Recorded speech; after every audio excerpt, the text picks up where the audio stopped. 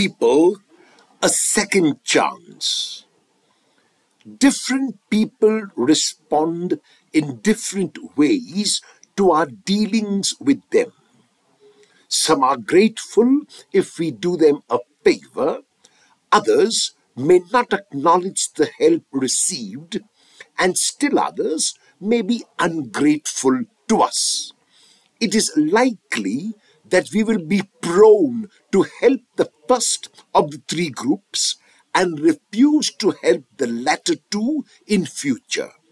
Such a decision is a reaction and does not require courage or prudence.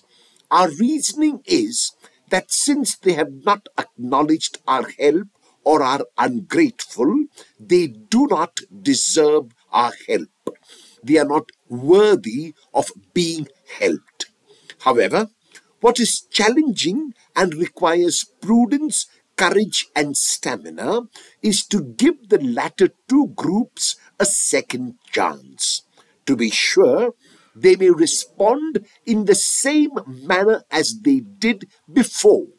If they do, then one is justified in not helping again unless asked.